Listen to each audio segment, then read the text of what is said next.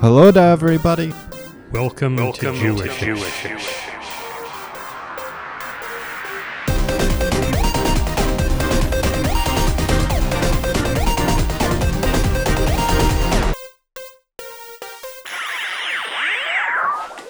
Hello to everybody. It's Jewishish. We've got laughs. We got news. We've got stories for the Jews and non-Jews. All the sports and entertainment you could wish. With the always irritating. Always irritating. Jewishish. And it's Acquisition Tuesday on Let's Wednesday go. today. My partner pointed out yesterday that we hadn't done our Acquisition Tuesday feature for a while, so we're going to do it today and then return to it on Tuesday next week, or maybe Thursday, or maybe Serendipitous Sunday. You never know. You never know. And neither do we. But first, and wait, we've got a return of a have very the special return guest. of a very, very special guest. It is our youth correspondent, Mr. Youth Correspondent. How are you doing today? I'm just horrible, thank you very much. Well, we're very glad to hear that as always. Let's get started now. And you Mr. just Youth. chime in on anything You that interests chime in you. on anything you want to yes. chime in on, okay? We had thought that the sports team that would be happiest if there were no fans in the stands this season would have had to be the Houston Astros, who, coming off their cheating scandal, might thus avoid getting booed mercilessly everywhere. Everywhere. But we have to rethink that, because the city of Philadelphia announced yesterday that it won't allow any fans at Phillies or Eagles games this year. No fans boo their own teams more brutally than Philadelphia fans. If we cared, we'd suggest a corruption investigation, thinking that Bryce Harper must have paid off whoever at City Hall made that decision. But keeping Philadelphia fans away is just good for karma. We approve. What fans aren't allowed into right now are the practices and intra-squad games that Major League teams are using to get ready for the upcoming season that's probably never going to happen. If fans were allowed into those practices, they wouldn't just see players on the field, but also umpires. Major League umpires are umping those practice games. Of course. Of course. You didn't think they could be all ready to miss calls and pick fights with players and managers without some practice, did you? Oh, no. Stories emerged yesterday that 10 umpires have opted out of umping this season because of health concerns. We already know Joe West is in. If no other umps participate this season, he's really shown himself to be capable of missing enough calls for all of them. Here's a bad idea from the world of mixed martial arts. On Sunday, Jorge Masvidal stepped in on almost no notice to fight for the welterweight championship against Kamaru Usman because Usman's scheduled opponent, Gilbert Burns, had just tested positive for COVID-19. This was set for, quote, Fight Island in Abu Dhabi. And Masvidal got absolutely pummeled. Here are some of the highlights via ESPN. That's the problem against the wrestler, throwing low kicks there, but it's not a small strategy. That was a good shot though, Usman got his attention there. Bide his time. Oh, nice entry though, look at that, very, very nice. Wow, big takedown. Back to position, got to make it count.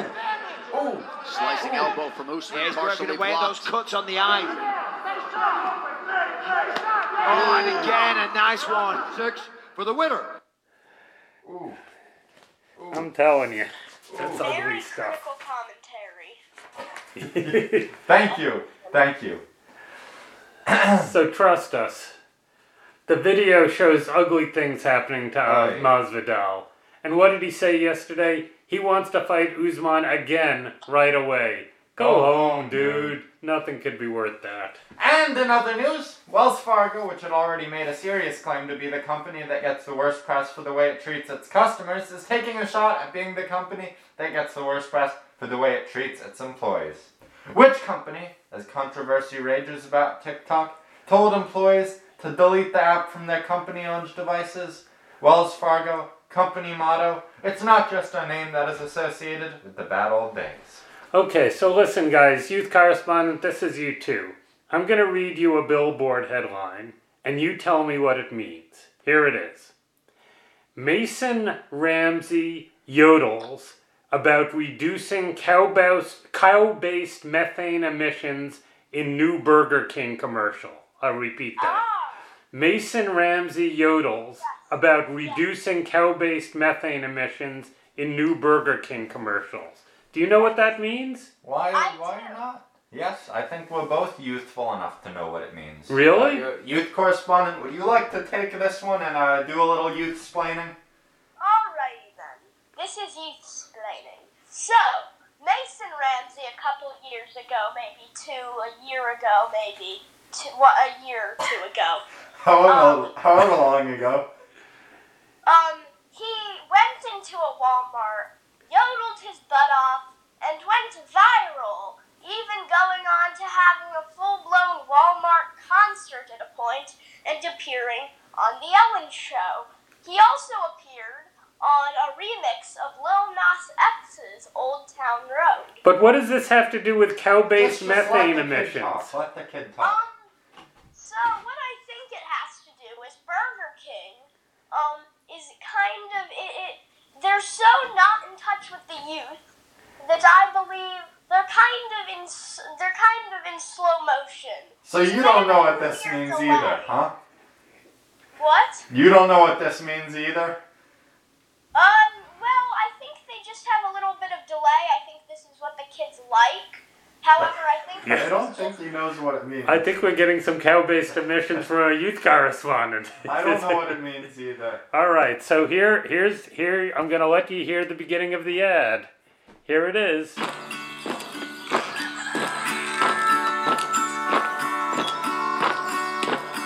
cows fart and burp and splatter, well, it ain't no laughing matter. They're releasing methane every time they do. And that methane from the rear goes up through the atmosphere and pollutes our planet, warming me and you. Yes, that methane that we pass is a greenhouse gas that'll trap the sun's heat and change our climate too. Gee, is it hot in here, or is it just me? So to change our emissions, Burger King went on a mission. So that's as much of it as I can take. But we're talking about a Burger King ad that begins with a 12-year-old singing. Did you catch this? When cows fart and burp and splatter, well, it ain't no laughing matter.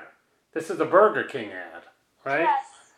Burger King says that by feeding the cows they kill lemongrass, they're reducing methane emissions by a third, and they think we'll believe it if a 12-year-old yodels it to us. Instead of having Morgan Freeman wishfully narrate the commercial, which I think has been a great strategy up until now. Yeah, I think... And I'm with the... Yeah, okay, that's our vote. We're unanimous. We'd rather have Morgan Freeman than the 12-year-old yodeler. What percent of Burger King's actual emissions of greenhouse gases comes from the methane from the cows in terms of the industry, the company's emissions? It's got to be not very much at all. Why do you think that? They have a lot of cows that they have to... But compared to the trucks and the burning and the manufacturing of the things and the shipping and the environmental impact of cutting that thing 1/3, I don't know how. All right. I think the whole thing's absurd, but I think anyway. It's all a little wacky. Speaking of absurd. One of the worst songs of all time, clearly, is Lee Greenwood, God Bless the USA, which made it all the way up to number 7 on the Hot Country Songs chart in 1984. Well, last week it made it up to number 1 on the digital song sales chart with 50,000 sales. 15,000 sales. 15,000 sales. Yes.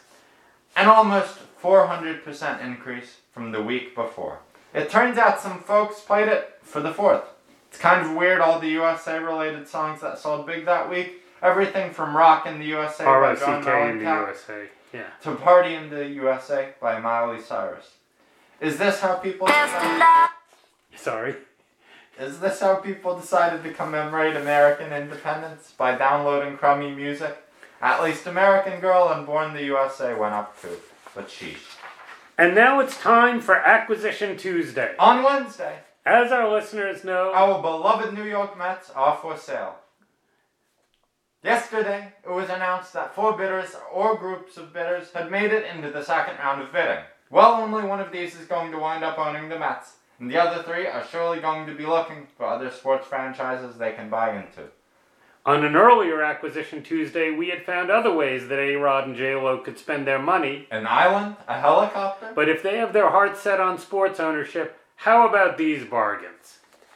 At us.businessesforsale.com, a laser tag franchise in Atlantic Beach, North Carolina is available for the asking price of $595,000. So much to recommend this. It's right in a strip mall, and we know how well those are doing these days. And it's near a beach popular with tourists. That's a ready-made group of potential customers who, if they're headed for the beach these days, clearly don't care about whether they lose their lives with lasers. And as the listing says, there is tremendous expansion potential. Quote, additional revenue streams could include the addition of escape rooms, alcohol beverage sales, and mobile laser tag gameplay, as this system is capable of outdoor and mobile deployment and is not confined to an indoor environment, end quote. All for only $595,000. That's $12,000 less than the Mets owners are going to have to pay just Edwin Diaz, who couldn't get dandruff out last year. Is A-Rod sure he wouldn't rather have this? Youth correspondent, what do you say you and I go halvesies and we invest in some laser tag with the revenue we've gotten from our respective podcasts? Yes. Yes? Excellent. Okay, well maybe we've you got can a drive deal. the price up. Yeah, Okay. good. After something a little more high class than laser tagger Edwin Diaz dandruff, Dealstream.com is listing a Division I Swiss soccer team founded more than 100 years ago. The asking price is 20 million euros, which comes out to around $23 million, and the buyer would fall right in with Jenny Wang, the new Hong Kong-based of Grasshopper Club Zurich, which is a soccer team, though it would be way cooler if it was a Swiss Grasshopper racing team. And finally, the motto, even for sports franchise purchasers, must be buy low, sell high. And what sports franchise could be lower right now than the NFL team from Washington? Well, the answer is clearly the NFL team from Washington next week after they unveil their surely misguided stupid new name. And the Washington Post already reported earlier this month that 3 minority owners of the team, and by minority owners, of course, the newspaper meant rich white guys who don't own as much of the team as other rich white guys, were looking to unload their shares. Altogether, these 3 minority owners have about 40% of the team, and the best part is that people know who they are. Oh boy. Robert Rothman, chairman and CEO of Black Diamond Capital, a private investment company, Dwight Scharr, chairman of NVR Inc., the nation's 5th largest home builder, and Frederick W. Smith, chairman of FedEx, which is stuck with the 27-year, $205 million naming rights deal it signed for the Washington team stadium in 1999. These guys are running away from the team so fast that if A-Rod can still throw it all, he could probably lob them the check, attached to a dirt cheap piece of the team's merchandise, or maybe attached to one of the hormones that A-Rod might have left from what he was taking that got him suspended for all of the 2014 season. You could probably get 40% of the Washington team right now for $40. Wow, you're really not holding back, huh? I'm suggesting purchase options for the potential investor. And that's Acquisition Tuesday for this week. I missed the lava, rock, stone, anxiety, stress relief. We'll bring that back on Tuesday. Okay, Okay? Good. All Or right. Wednesday. So here's the Mango song. Mr. Youth Correspondent, thank you so much for joining us. It's always a pleasure to have you not having pleasure on this podcast. And, it's always wonderful to hear somebody of the youth coming on to help us out. Thank you for the youth-splaining. Yes? And, I'm too tired to do the filibuster. You do the filibuster. Mr. Youth Correspondent, would you like to filibuster today? Since I'm too tired to say random things for 20 minutes. What?